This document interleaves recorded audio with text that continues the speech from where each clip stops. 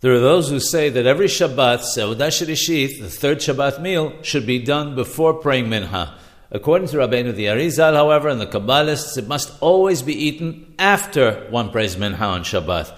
The Ramazal quotes those who rule that Seudah Shirishit should be eaten before Minha because of the opinion that one may not drink water between Minha and Arbith of Moshe Shabbat. Their reasoning is that since this is the time when the souls are returning to Gehenna, to hell, if one eats, one will likely also drink water as well. And there's a midrash that says that one who drinks water during twilight on Shabbat is like one who robs his relatives who have departed from this world. It should be noted that there's a difference of opinion as to what water and which twilight this midrash refers to.